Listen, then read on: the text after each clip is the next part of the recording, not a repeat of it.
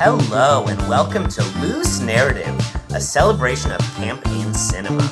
Each episode we watch and dissect a cult classic film in order to determine what makes a movie truly and successfully campy.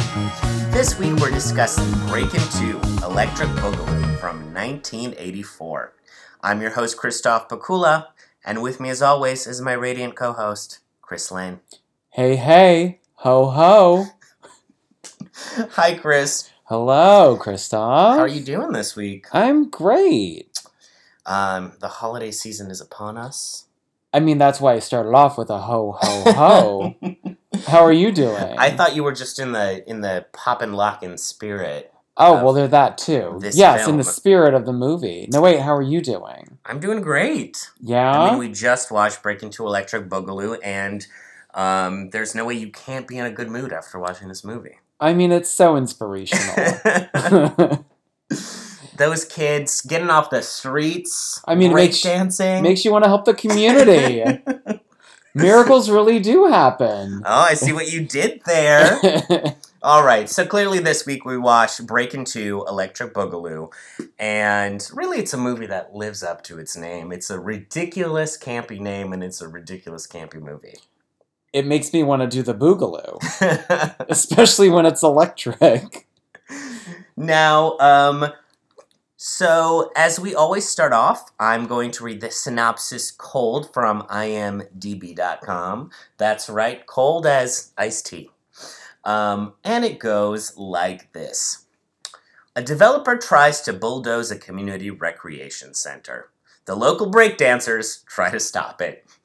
There you go. That's the synopsis. It's so simple. What could be more complicated than that? To the point. Do you like that synopsis, Chris? I love it.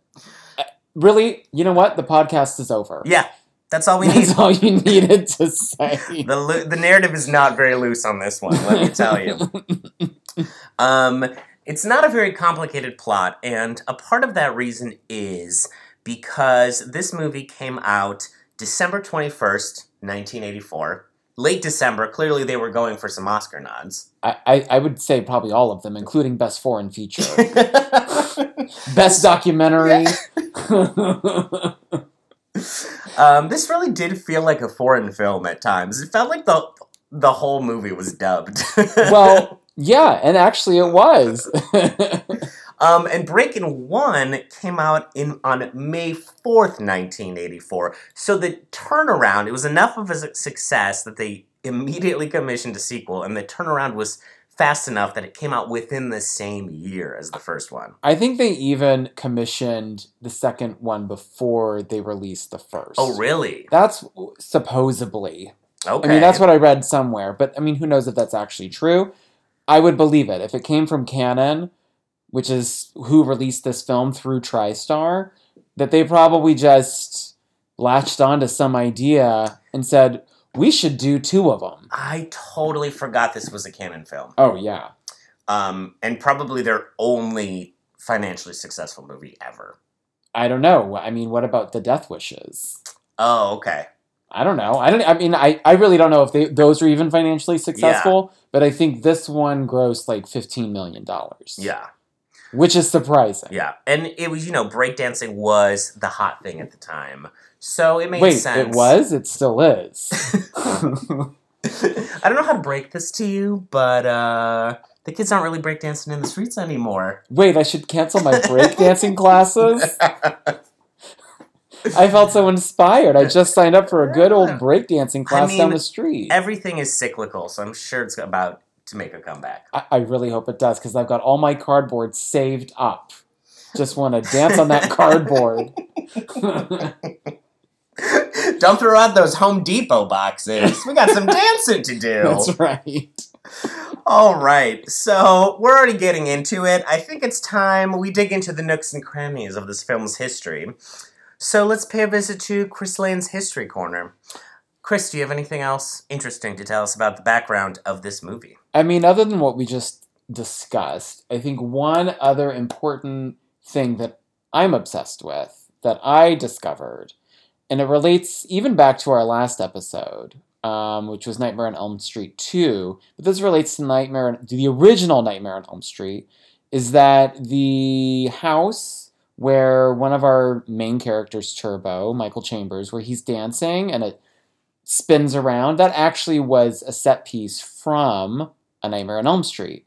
And supposedly, and I couldn't find it, supposedly there's supposed to be some sort of homage to Freddy. Yeah, I was keeping my eyes peeled. Throughout, we see homages to Freddy because everyone kind of looks like Freddy Krueger in this movie.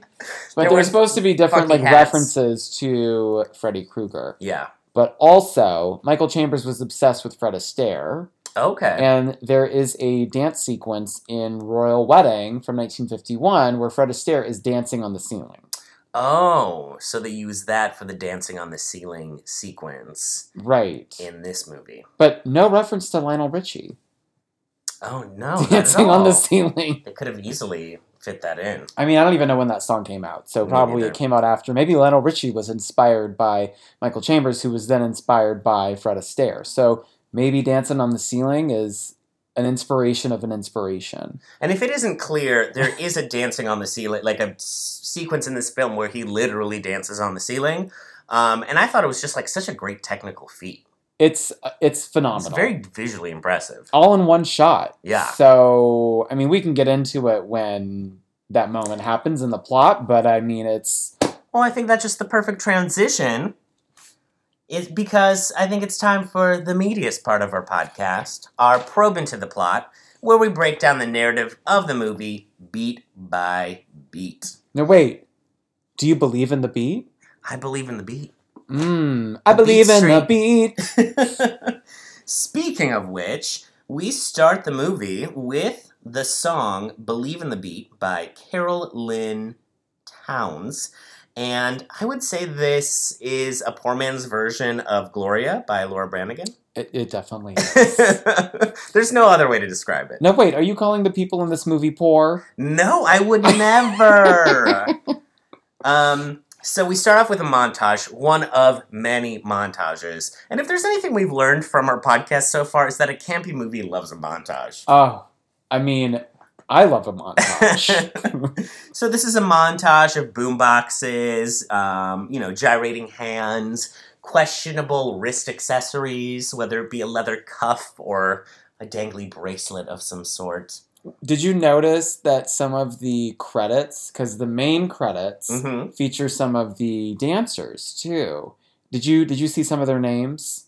Oh, of course, because our leads in this movie, aside from Lucinda Dickey, who plays Kelly, we have Shabba-Doo. Good old Shabba-Doo. Who plays Ozone.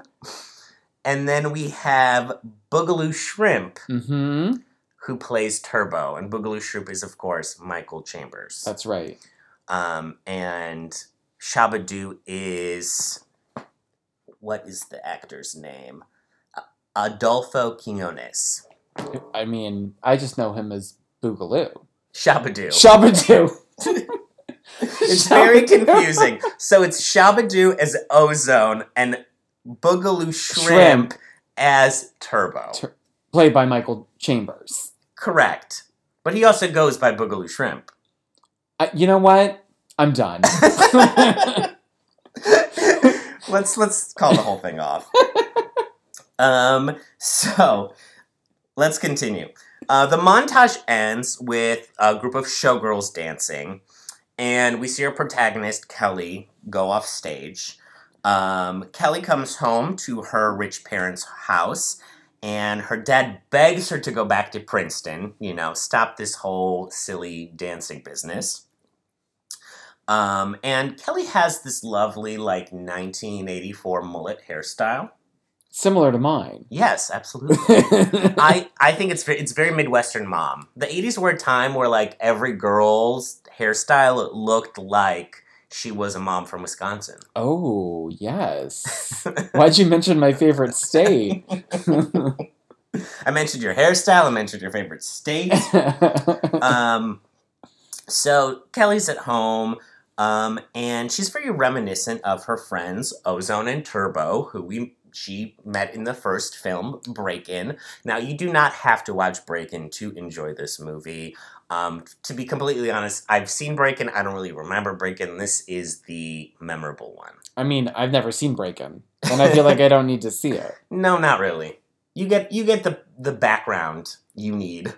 I mean, it's like a reference to Beyond the Valley of the Dolls. You don't really need to see Valley of the Dolls to understand what's happening in Beyond the Valley of the Dolls. One of those rare sequels that's better than the original. So we cut to Ozone and Turbo cleaning outside of the community center. Kelly shows up. No, they're not. They're not outside the community center. They're just cleaning up a random lot.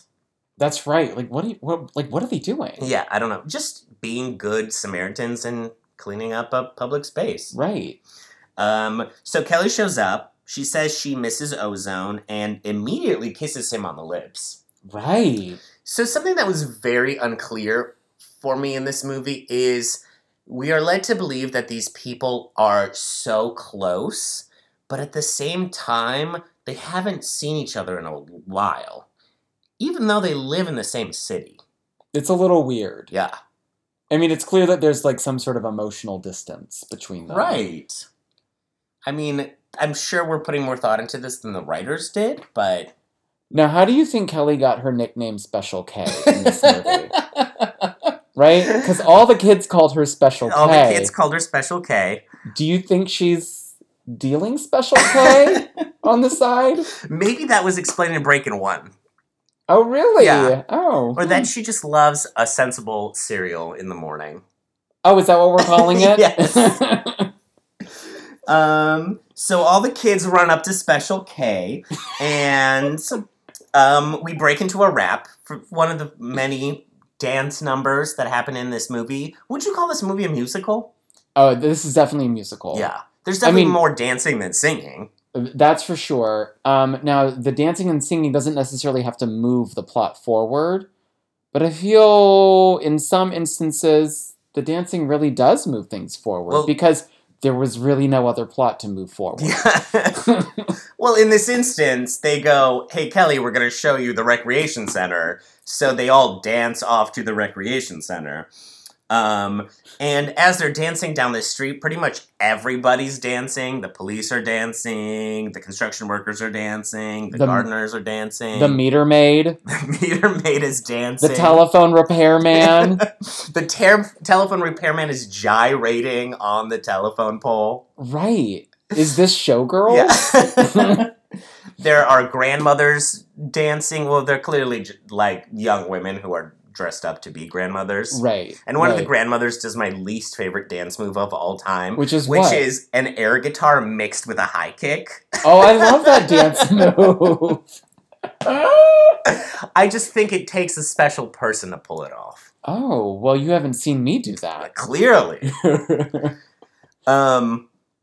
So the group dances over to an outdoor stage where a beautiful Latinx girl is dancing, and clearly Turbo's really into her. Turboed. Yes, absolutely.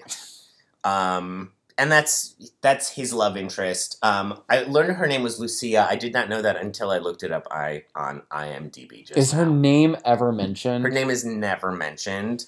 We'll get more into the relationship as we get there. What relationship? Exactly. But she's his love interest, question mark. Mm-hmm.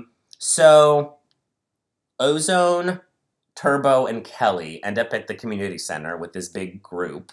They're always in a large group, pretty much, in this movie. And the tour guide at the community center is a mime, but his name is also Magician. So that's just layers of confusing. I mean, first of all, this is my love interest. Right? I love a good pantomime. You have stated this prior, yes.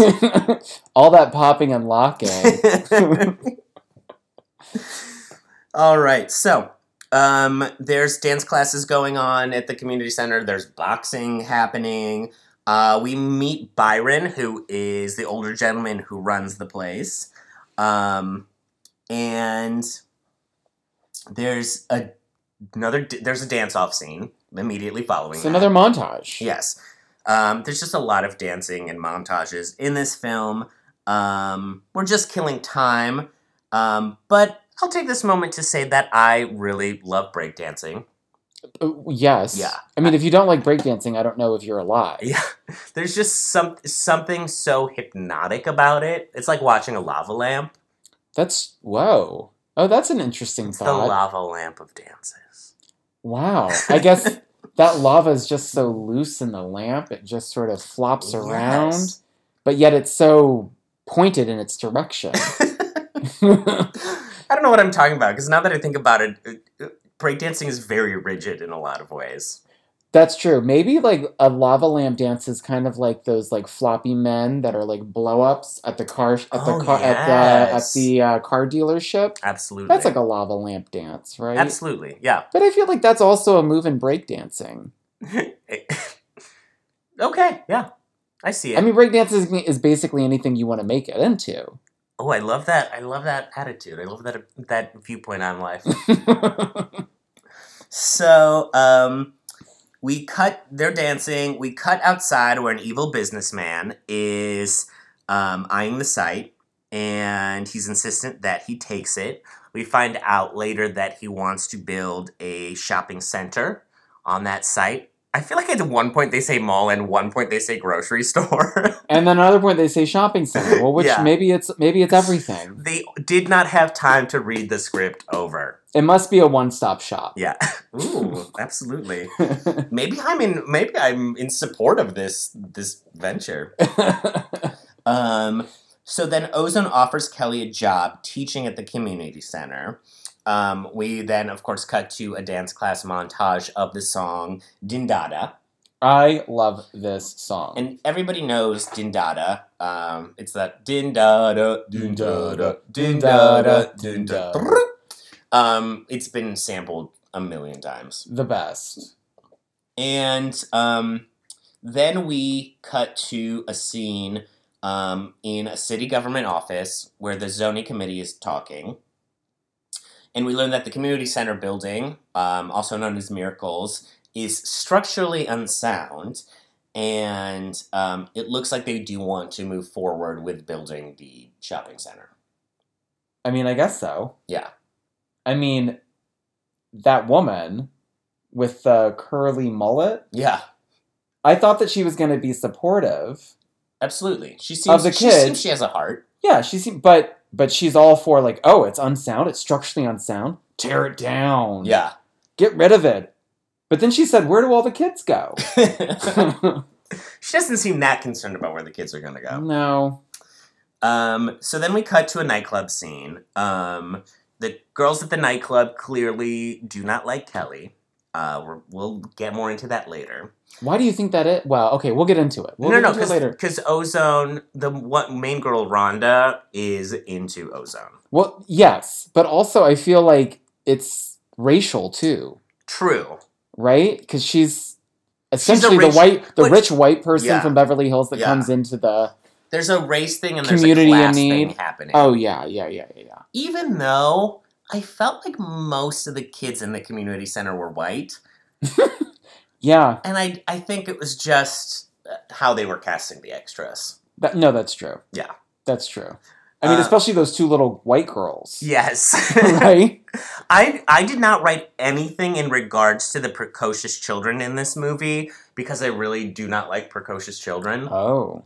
Then you must have not liked me as a child. So I just kind of ignored them being there. Right. So we're in the nightclub. Ozone is wearing a Confederate cap with a white foxtail on it. Yes. A Confederate cap? I felt like it was a Confederate It looked like soldier a Civil cap. War. Yes. He wasn't from the Confederacy. It wasn't. Or do you mean like a Davy Crockett type thing? No, I do not mean Davy Crockett. I don't know. It looked. My reference point was Confederate cap. Sure, let's go with that.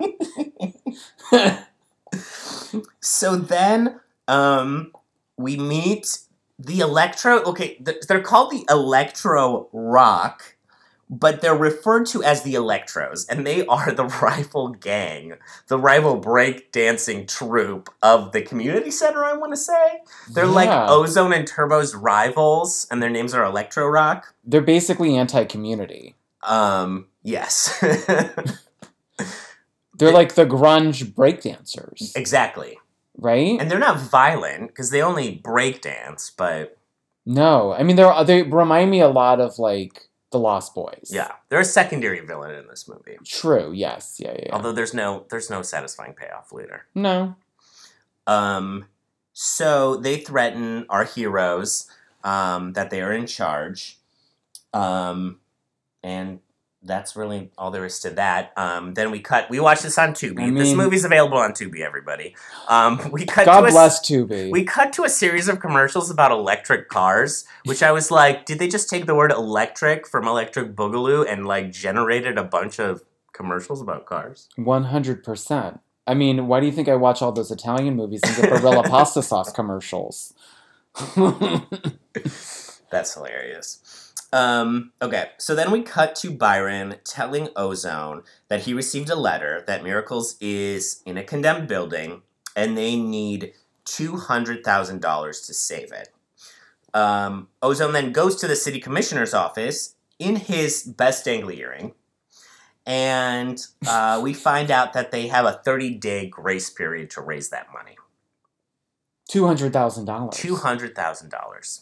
How are the kids going to do it? Well, let me tell you. There's a montage of them trying to raise the money. They got a car wash going. Ooh. They have a lemonade stand. Ooh. One of the girls is doing street caricatures. Did you see the little kid selling maps to the stars? I missed that one because I was, of course, writing very fervently and the montage was going very quickly. Oh, so then you missed all the mime work. No, I never missed the mime work. The mime work was all very present for me during this film. But despite their best efforts, the kids only make $7,000. And then Turbo suggests that they organize a street festival. So that's kind of our driving force for the rest of the movie. I mean, you got to put on a show. That's the definition of a musical. No, seriously. You got to put on a show. Yeah. In film school, that was like, when I took a class on musicals, they were like, one of the themes of like American musicals in film is we're putting on a show. That was like the Fred Astaire type thing. It was always putting on a show. Yeah. This movie is like so quintessential because that like, the like ragtag group versus the evil businessman. It's very formulaic, but it's also very, I don't know, just a concept that always works. Yeah. So we cut to Kelly at a very formal dinner with Stanley, who we presume is her agent. And she is up for the lead dancer in a show in Paris.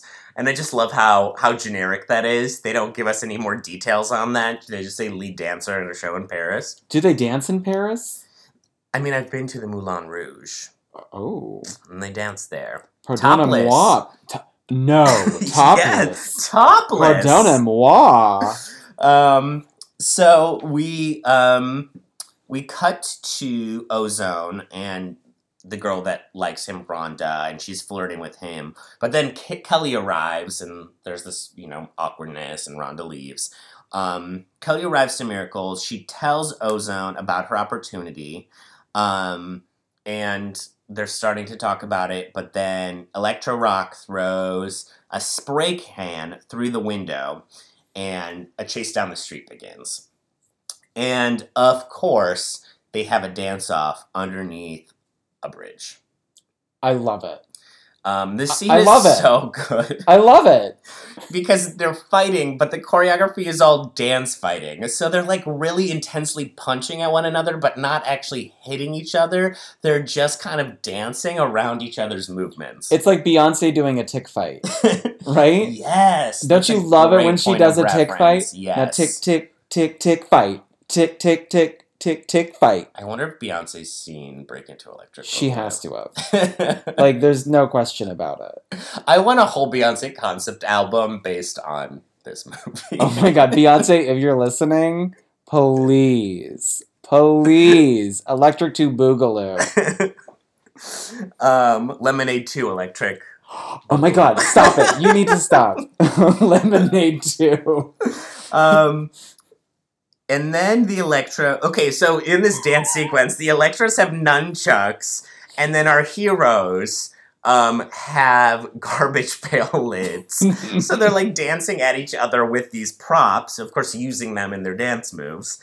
And we're led to believe that our heroes win, even though there's no clear indication that they won. No, I mean, just the Electro Rocks leave in, like, some sort of ratty car. Yeah, their junky old convertible. That looked like it came straight out of, like, some sort of junkyard. Yeah. I loved it. But then it was, like, artistfully spray painted. Beautiful. And that's how we know that they ride before Pimp My Ride. So then we cut back to the evil businessman. We find out his name Douglas. And his architects surveying the land. And he tells one of the breakdancing kids that he plans to build a supermarket. The kid runs to Byron, Ozone, and the gang, and they have kind of a verbal altercation, really moving the plot forward, building on this rivalry. We cut to Turbo checking out his chest in a mirror. And then Ozo suggested Turbo that they make up some new dance moves. But Rhonda, the girl from earlier who's into Ozone, kind of interrupts them and wants to steal him away from Kelly. Turbo leaves. He decides to go back to that outdoor stage where Lucia is dancing. And I have to say about that stage sequence, there were a lot of moments that reminded me of Sweet Charity, like a Bob Fosse, like where their foreheads are like touching each other. And they're kind of doing, like, a fake punching. It's a total, like, Rich Man's Frog, like, Bob Fosse moment. But it also is a crossover with La Bamba. Oh. There was some, like, real Lambada moments, too. Lambada? Lambada. Mbada. Lumbada. No, La Bamba. Dundada. Lambada. Amazing. So... the girl then flirts with Turbo in Spanish, and why don't we say now that she does not speak English at all? You know what's funny? Is What? I read that she actually does not speak Spanish. That they dubbed her. Yeah. They dubbed her Spanish. So it's really sad, and it would be seen as so terrible now. They dub all of her lines with a Spanish-speaking actress, but it's this very cartoony... It's like Princess Peach speaking Spanish. Either that, yes, or what I'm reminded of is the Adam Sandler stand-up comedy album, where he's like, and now the beating of a Spanish teacher. Hola, ¿cómo estás? Do you remember that? Did you ever listen to that album? Vaguely. It's horrible, it's racist. But the way that... It's almost as if Adam Sandler did her voice, speaking Spanish. I guess that's what I'm trying to get at. Apt. Yes. That's the perfect way to put it. So then she flirts... So the girl flirts with Turbo, and then a large man in a Hawaiian shirt explains to him that she likes him, thinks that he's sexy. I think you got sex appeal. And then he should go dance with her, but then he doesn't. Yeah. And if there's any area of his life that Turbo should feel confident in, it's dancing. Well, right. And so I don't know what that block is in that moment. Yeah. That's not clear. Not at all. They should have refined that piece of the narrative. They wrote this very quickly. So back at home, then Turbo wants girl advice from Ozone. So of course he couldn't have gotten with her yet because we needed to have this scene. That's true. This is a great scene. He teaches Turbo how to smoothly approach a girl, and they have this weird doll in their house that looks just like Kelly. Like Midwestern mom haircut and all. Oh, yeah. And Turbo tries to fool her with the doll, and he doesn't do very well. So Ozone then just starts randomly dancing with it. being like, hey, let me show you how to Foxtrot. treat a lady. Yeah. So then he's dancing with the doll, and he sees the doll as being Kelly, but then Turbo sees the doll as being Lucia. So we get this back and forth, which with each of them dancing with the doll, and each seeing the doll as the girl that they like, and getting jealous of the other one dancing with the girl that they like. I love this sequence. I really, really love this sequence. It's fabulous. It's confusing. So confusing. Right? Because then they tear the doll apart, and instead of getting upset, they just, like, start dancing with each other. It turns into a homo moment. Right? Like, yo, bro, no homo. Yeah. Oh, let's dance together. Yeah. And one of the best... this movie is so... Like, it's supposed to take place in the real world, but because of its musicalness, there's just moments where it's completely separate from reality. Yes. It's completely... I keep thinking about the entire film, and I'm like, the entire film is separated from reality. So, and we should explain that this is one of those, like, giant... It's one of those giant dolls that were popular at the time that's like the size of... It's the size of a person. They were popular at the time? In 1984, these dolls? But they have like I don't know, I remember girls having these similar dolls when I was a kid. This like a large plush doll, but with like a plastic head. Kind of like a My Buddy or a Kid Sister? Yes. But, like, larger? I don't know about you, Chris, but when in the circles I used to hang out with, people had giant, creepy sex doll type looking things. Let's move on, shall we? No, let's keep talking about that. I'm so fascinated. So we cut to Kelly at an auditorium wearing this high-waisted unitard with, like, a fringed back, and she's wearing a diamond necklace. I'm so jealous because I want this outfit. I honestly really want this outfit. I mean, I mentioned Moulin Rouge earlier. It looks like an outfit you would see in, like, a burlesque, bordering on stripper. Yes, I was going to say definitely burlesque, but also it could have been in that S&M sequence in Showgirls. Absolutely. Ooh, we should write a movie that's the world that crosses the paths of Nomi, Malone, and Special K. Oh my god. Oh my god. I feel like the internet would blow up. It honestly would love that. Breakin' 3, Showgirls 2. So then Kelly leaves the auditorium with Stanley, and this is the first time that we see her wearing handcuffs as a belt.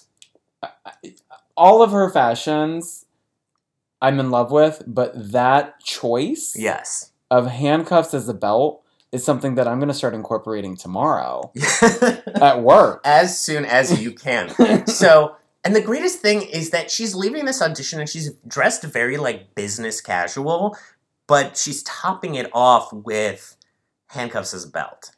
I mean, nothing says business on top and serious party in the bottom with handcuffs as your belt.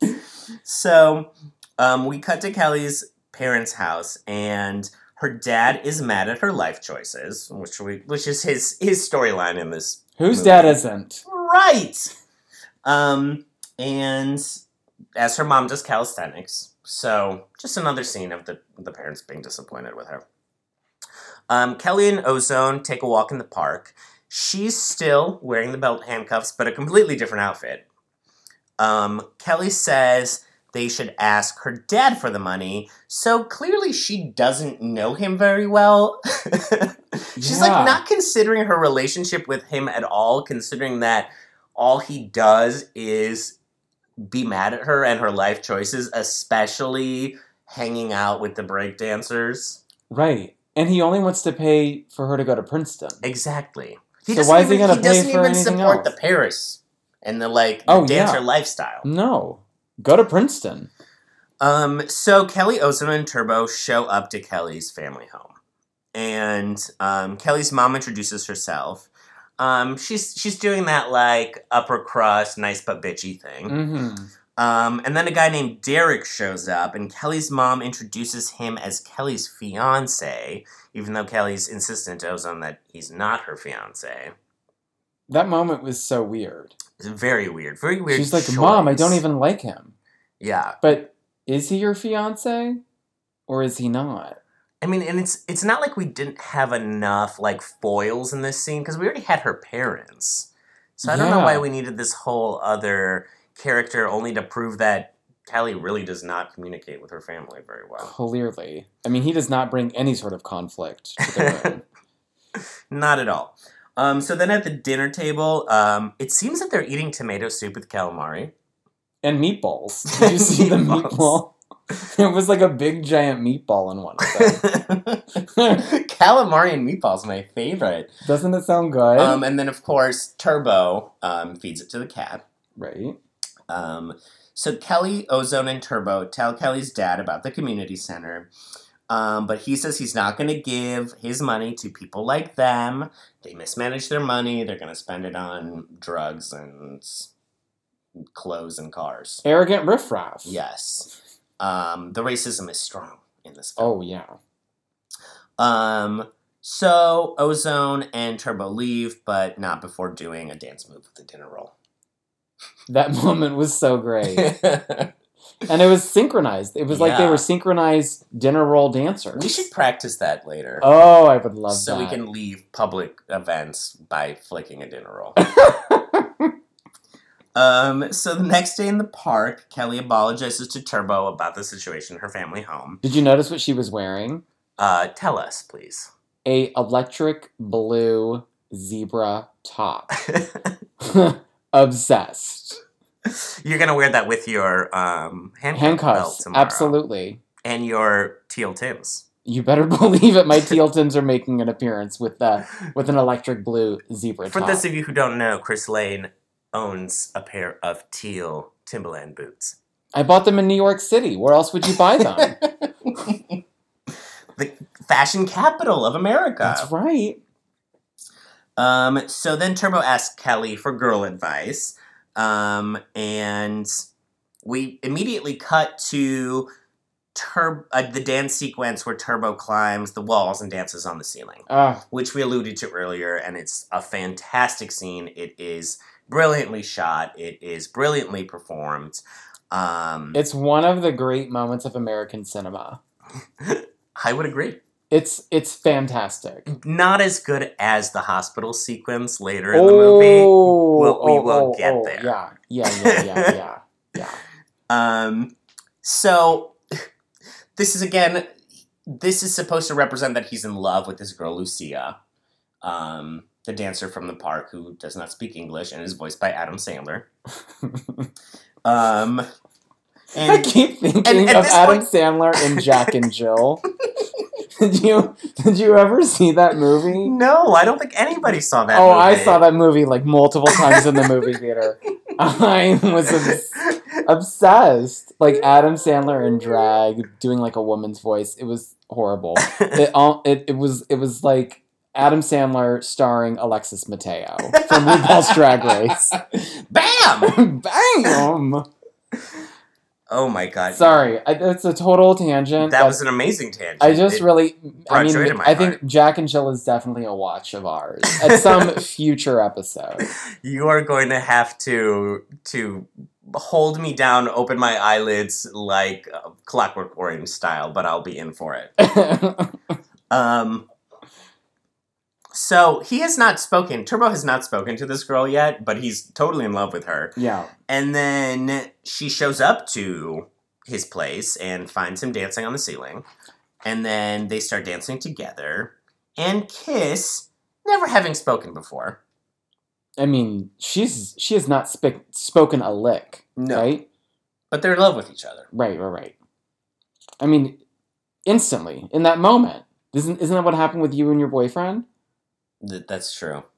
See? We're not going to get into all that, but... pardon me.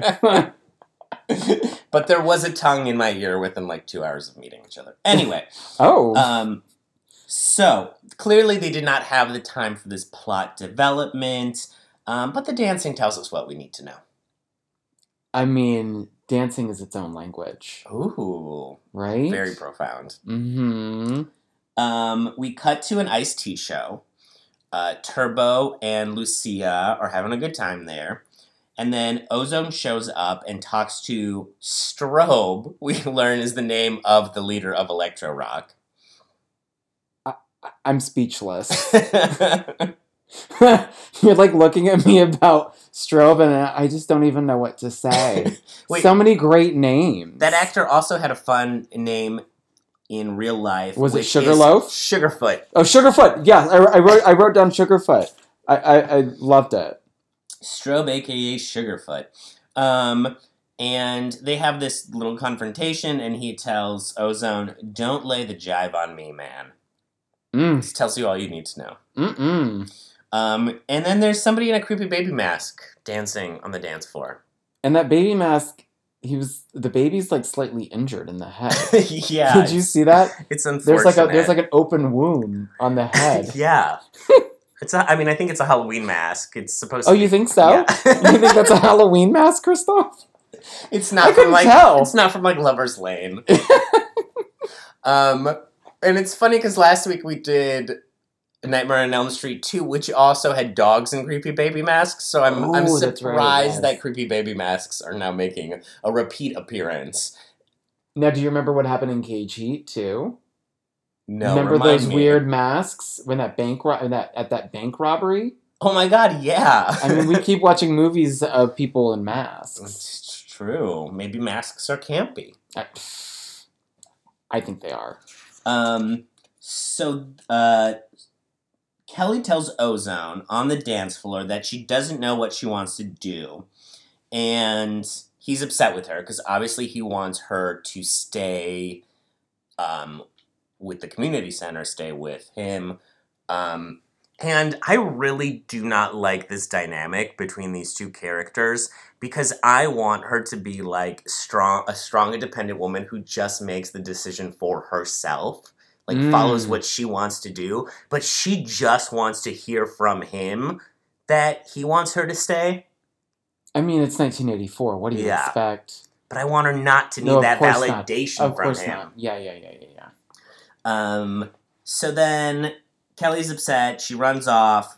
Rhonda, the girl from earlier, confronts her and threatens her to stay away. So then Kelly immediately goes to a payphone and takes the job dancing in Paris. That's how I got my last job. Went straight to the payphone. I hope you called collect. You better believe it. I'm not paying for that. So in the next scene, Kelly is out shopping with her mom, but she's longingly watching a group of kids breakdancing on the sidewalk.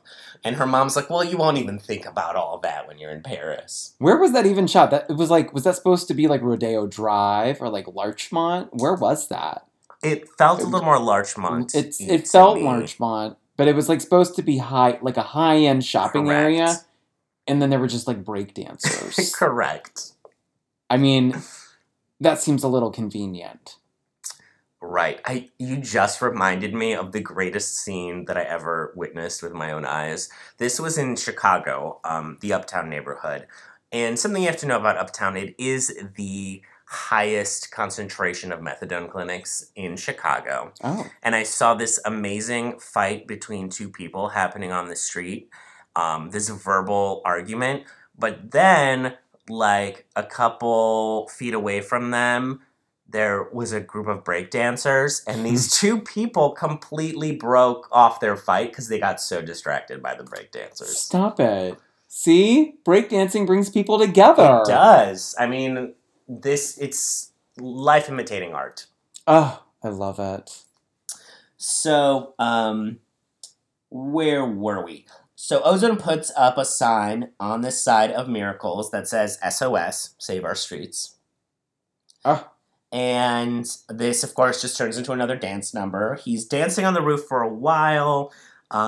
He's also now he's wearing the handcuffs as the belt. And he looks like Freddy Krueger. Yes, he does look like Freddy Krueger. Right? He's got this like red and black striped shirt with zippers on it. He's got the Freddy Krueger hat, He's got some, like, fingerless gloves, right? What do you even call those gloves that have no fingers? I don't know. Fingerless gloves. Fingerless gloves. Cat scratch gloves? What are those? I don't know what those are. 1, 2, Freddy is Shabba-Doo. Oh my god.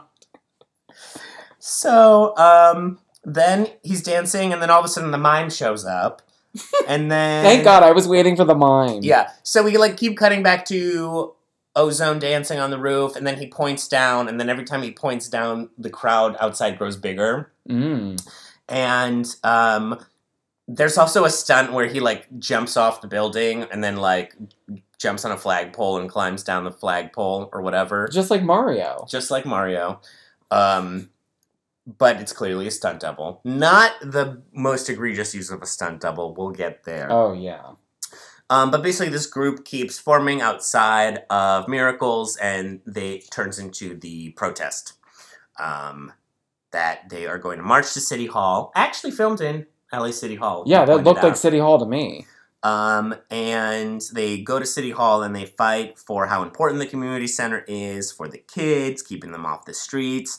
But unfortunately, they didn't raise the money in time, so they lose their bid, and the construction of the shopping center is going to continue.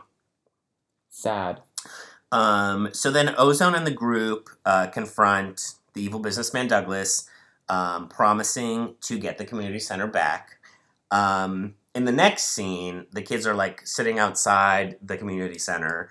Turbo dance fights with some architects, and then steals their lunchbox.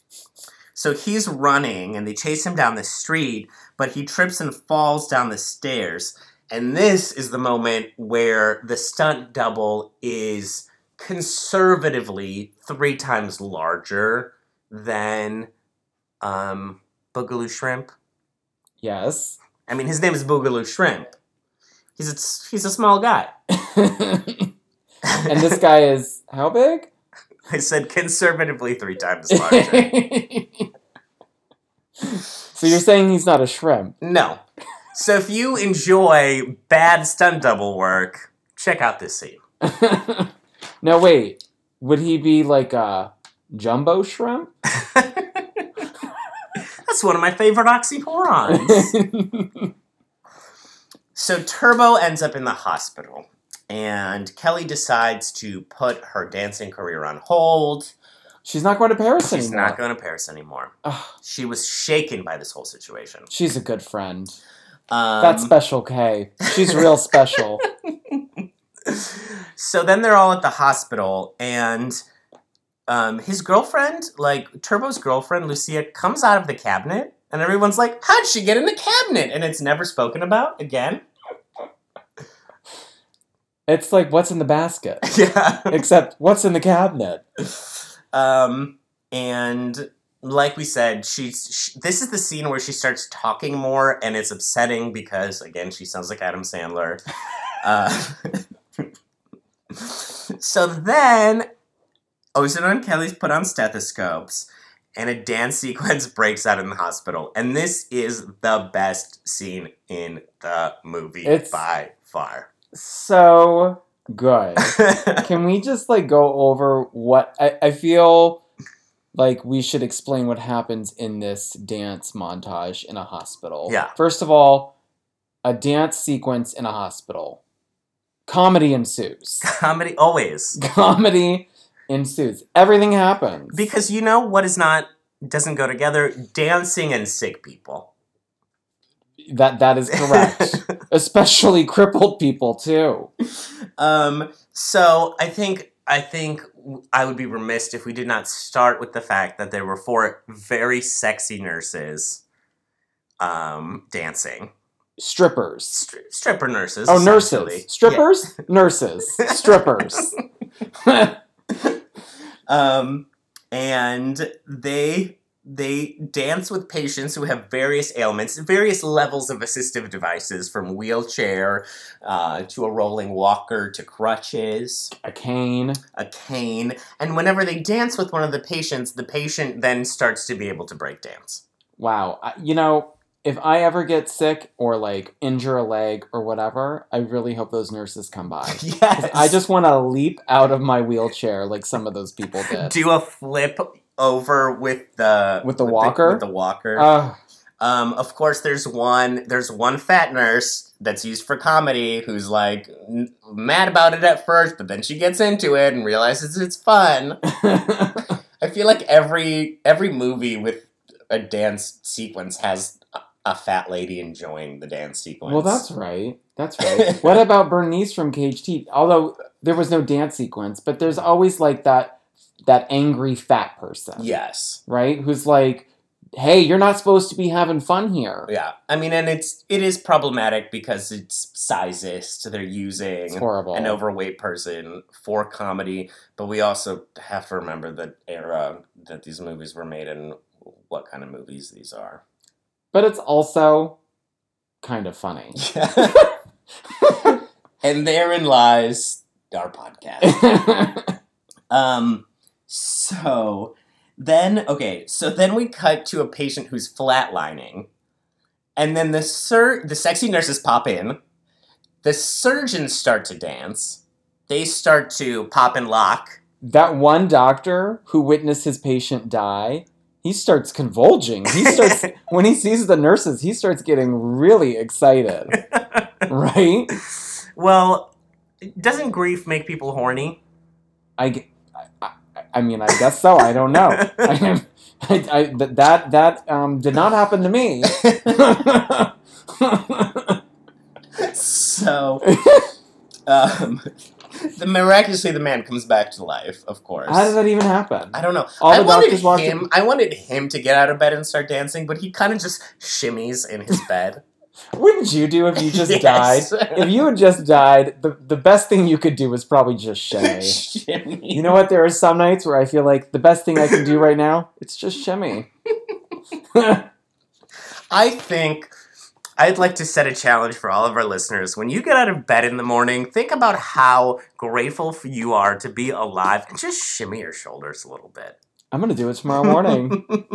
Report back to me on how that goes. Oh, you'll get a video. Love it. So, and then there's a group of pregnant women dancing. Oh. And they're doing high kicks. I mean, they're ready to pop.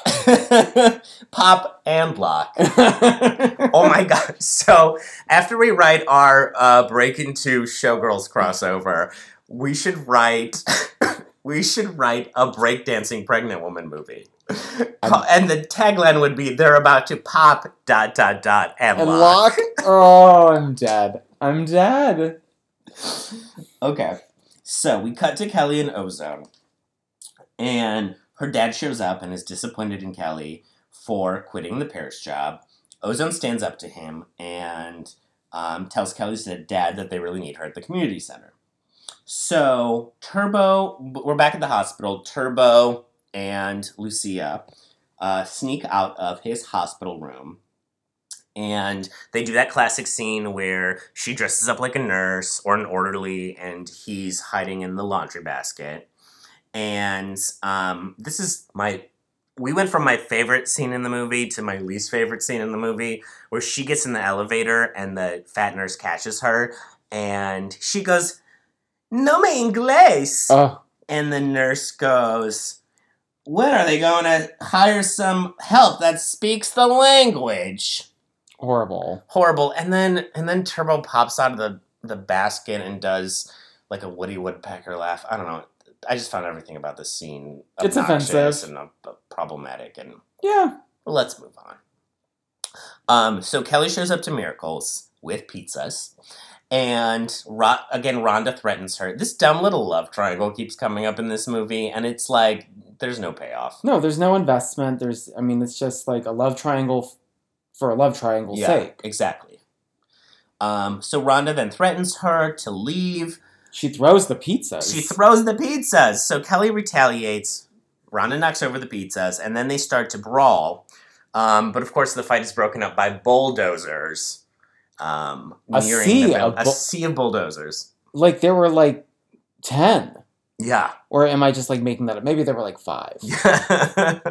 Either way, there were a lot of bulldozers. But clearly the bulldozers were important because they were in the synopsis of the film I read earlier. That is true. It turned into a bulldozer ballet. Wow. Didn't it? I love that. They were so graceful coming in, those bulldozers. Well, speaking of graceful, everybody from Miracles starts to dance on the bulldozers to stop them. And then the evil businessman Douglas yells at the bulldozers to keep going, so they do, and then all the Miracles people get scared off and disperse. But then suddenly Turbo and Lucia show up, and they get to the front of the bulldozers, and the evil businessman Douglas is like, just kill him! And the guy, the bulldozer operator... The main bulldozer. The main bulldozer. He's maybe my favorite line reading in the movie. He has one line, and they clearly just got the guy who operated the bulldozer anyway to read the line. And what did he say? I'm not killing the kid. I'm going home. So the bulldozer operators just decide to give up on their job, stop the whole. They call the whole thing off. Oh. Turn around, go home. Turn around, bulldozer. So then the news shows up immediately. Like, within seconds, the local news is there. And not just any sort of local news. Oh, our favorite newscaster's there. Howard. The newscaster's name is Howard. Which tells me this movie has a sense of humor. Like, it knows what it is. Wait, you don't know a Howard? I don't know a Howard. Oh, I know like 20 Howards. No, they definitely had a sense of humor about that. I mean, how could you... Like, that's like naming somebody Chris. Yes. But there's Chris. there's no last name of Chris, right? I'm trying to think of like another... Like, Johnson. Yeah. David? I don't know. Yeah. We could do this all night. Howard's really good, though. That's a good one. So Mr. Douglas says he's going to pull out of the project. So the news shows up and immediately he has a change of heart. Wouldn't you? With all if the I'm publicity? On camera, with Howard? Well, yeah, so he uses this moment to, use it as good publicity. So, because clearly he sees that the public is on this side of the community center, so he apologizes. He's got a double bottom line. And he's feeling pressured. And then he's on camera with Byron, and Byron is like, oh, aren't you going to make a donation? And then they have a little comedic bit, and he agrees to donate $10,000. Yeah. So then Ozone also uses the TV appearance to advertise the charity show. And he goes, there's going to be dancing and juggling. The whole works. And they have to raise $150,000. Yeah. So I love that he chose to mention dancing and juggling. Because that's really all you need. Did you see any juggling? I did not see a single juggler. I mean, maybe that got cut. Maybe it got cut. Is juggling a dance move? I feel like it is in certain circles. Like, maybe I'm missing the slang. I mean, I was juggling on Thursday night. Oh. On the dance floor. Okay. So then we get another performance to Dindada, because this is a great song. They really gotta... Can't have enough of it. They really gotta milk Dindada. The stage is all done up in rainbows, so I'm guessing in 1984, rainbows were not as synonymous with gay pride as they are now. No. I think definitely they were associated with, like, the 70s and being happy, right? Yeah, there you go. So many rainbows in the 70s. Absolutely. And it's 1984, so the 70s just happened. Yeah, they just happened. And everyone's wearing red berets. Yes. Then Ice-T comes out and performs. So it's interesting because Ice-T was not famous yet, but he is in both of the Breakin' movies as a performer. And then we even cut to creepy Babyface Mask again in the audience. He shows up a lot of times. Yeah. No, wait, did we talk about the chicken mascot guy? Not yet. So first, Wait, sorry, we haven't gotten to that first part? there's a child impersonating Michael Jackson, which did not age well. No. Then there's a man in a chicken outfit. I said a duck outfit. Either way, it was some bird. There's a man in a large Howard the bird Duck? It looks like costume. Howard the Duck? Howard the Duck. Howard. And he's breakdancing. And then Kelly's parents are watching all this at home, and suddenly they have a change of heart. Because wouldn't a man in a bird costume cause you to have a change of heart about your daughter's future? I mean, most definitely. Anytime a man in a bird outfit shows up, I always have a change of heart. So the Miracles dancers come out again. Kelly's parents show up and then reconcile with her. Because all of a sudden they decide that they support her life choices. And Dad writes a fat check for $150,000. No, just 50. Oh, just 50. Sorry, my dollar sign looks a little bit like a 1 in my notes. Well, I mean, maybe it was 150. It was It 50,000. was 50. Yeah, I think it was 50. So this puts the community center at their goal, and we close with basically a music video for Believe in the Beat. I mean, I believe in the beat. And Carol Lynn Towns shows up to sing the song. I was missing her. Roll credits. So that was Break Into Electric Boogaloo. What a fun movie. It is a fun movie. I think out of all the movies, this is the one that you could most comfortably like watch in mixed company. 100%. Yeah. I think this is like fun for the whole family. You could watch it anytime. Like, I might even watch it again after we finish this podcast. Oh, tonight? I mean, maybe. You don't know my life. So, now that we're to it, I think it's time for our final camp analysis. So this is the portion of the show where we analyze the film for its camp value by answering the 3 fundamental questions of the podcast. So let's start with number 1. Is this movie campy? Well, what do you think? I think it's absolutely campy. Well, duh. So If our listeners couldn't tell by our conversation about this entire movie, it's 100% camp. yes, from start to finish. From handcuff to handcuff.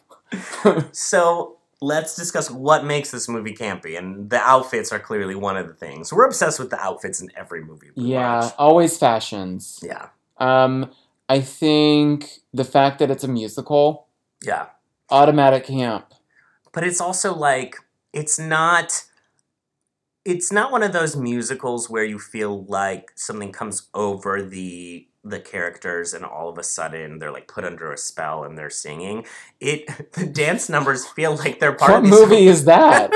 What movie? When does that happen? Hocus Pocus? What movie are you talking about? I think I don't want to watch that movie.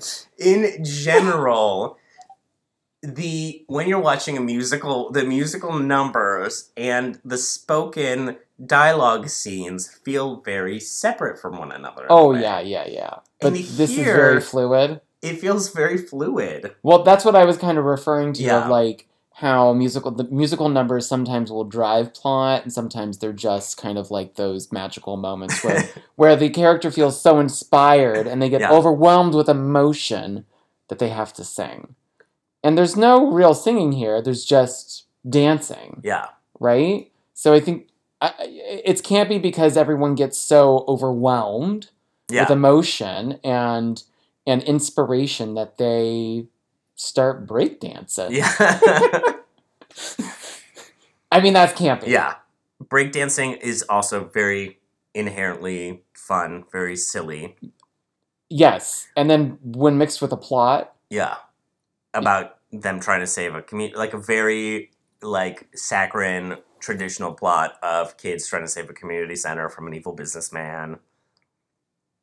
It's just it's over the top. Yeah. And it's funny, and in many ways it was meant to be extremely serious and entertaining. Yeah. And it is, but it just becomes campy. And I mentioned last week about how I kind of see camp as like a funhouse mirror version of something. And this is like, a musical is already a funhouse mirror version of reality. And then you take this movie, which is like, set in the 80s, has breakdancing in it. Was thrown together within months. There's characters named Turbo, And Ozone. Strobe, Special K. Come on. All right, so I think we've determined that this movie was camp. Yeah. All right, and then for our third question, so on a scale of 0 to 5 fingers, 5 fingers also being a fist, how loose was the narrative? Oh, that's such a good question. Because it feels like the plot is so straightforward Mm-hmm. in many ways. So, and it's not, there are a few holes. So I want to say it's like maybe 1.5. I would agree with the 1.5. I think that there's a lot of silliness here. There's a lot of nonsense here, but none of it is directly, maybe necessarily tied to the plot. No. So we're saying it's a finger and a knuckle. Exactly. We love a finger and a knuckle on this show. There's nothing wrong with that.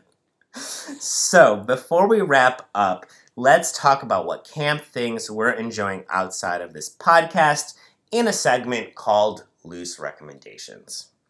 Ooh, I love this section.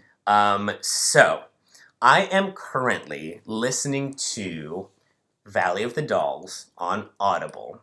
It is the 50th anniversary edition narrated by Laverne Cox. What? Yes. And I was weary because I read the reviews. I mean, no, I purchased the book first because I was like, yes, immediately.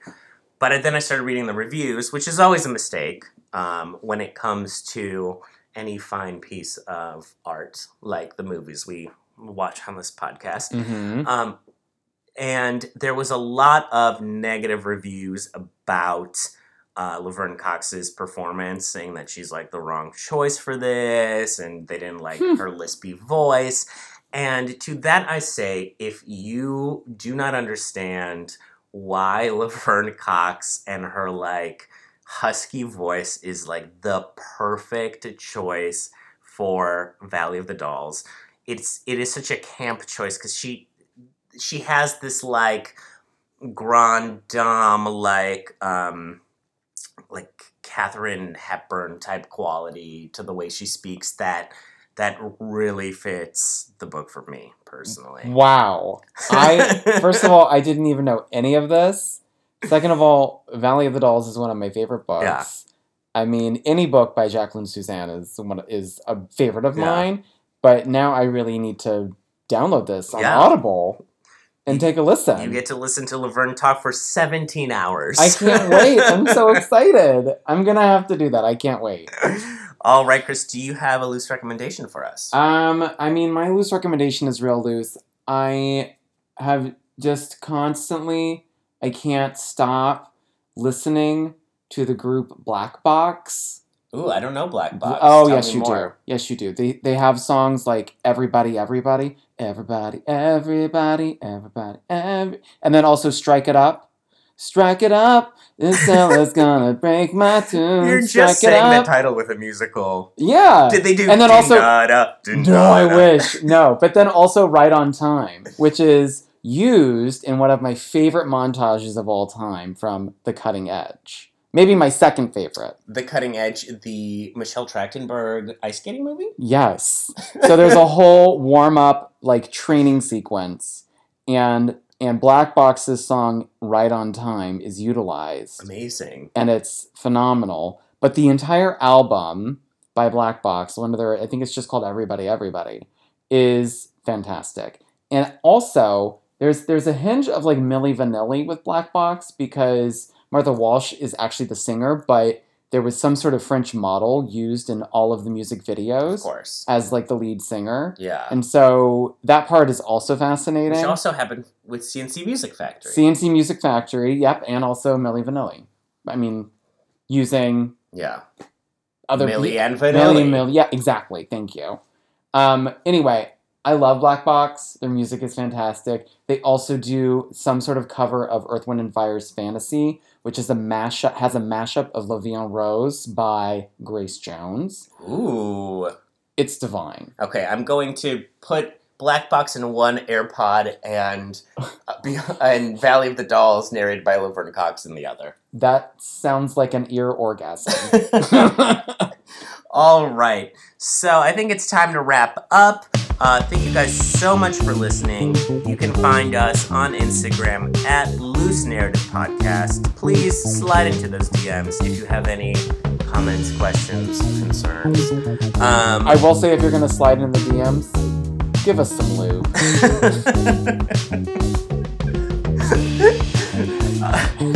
Our narrative may be loose, but our inbox isn't. Oh, man. So, my name is at Capicula on Instagram. And my Instagram handle is at Topherlane, Topherlane. And as always, thank you so much to Ben Brucker for doing our music. You can find him at benbrucker.com. Please subscribe to our podcast. Please leave us a 5-star review. It will really help us get things going. And yeah, that's all I have. Thank you for listening. Thank you so much, guys. Bye. Ta-ta.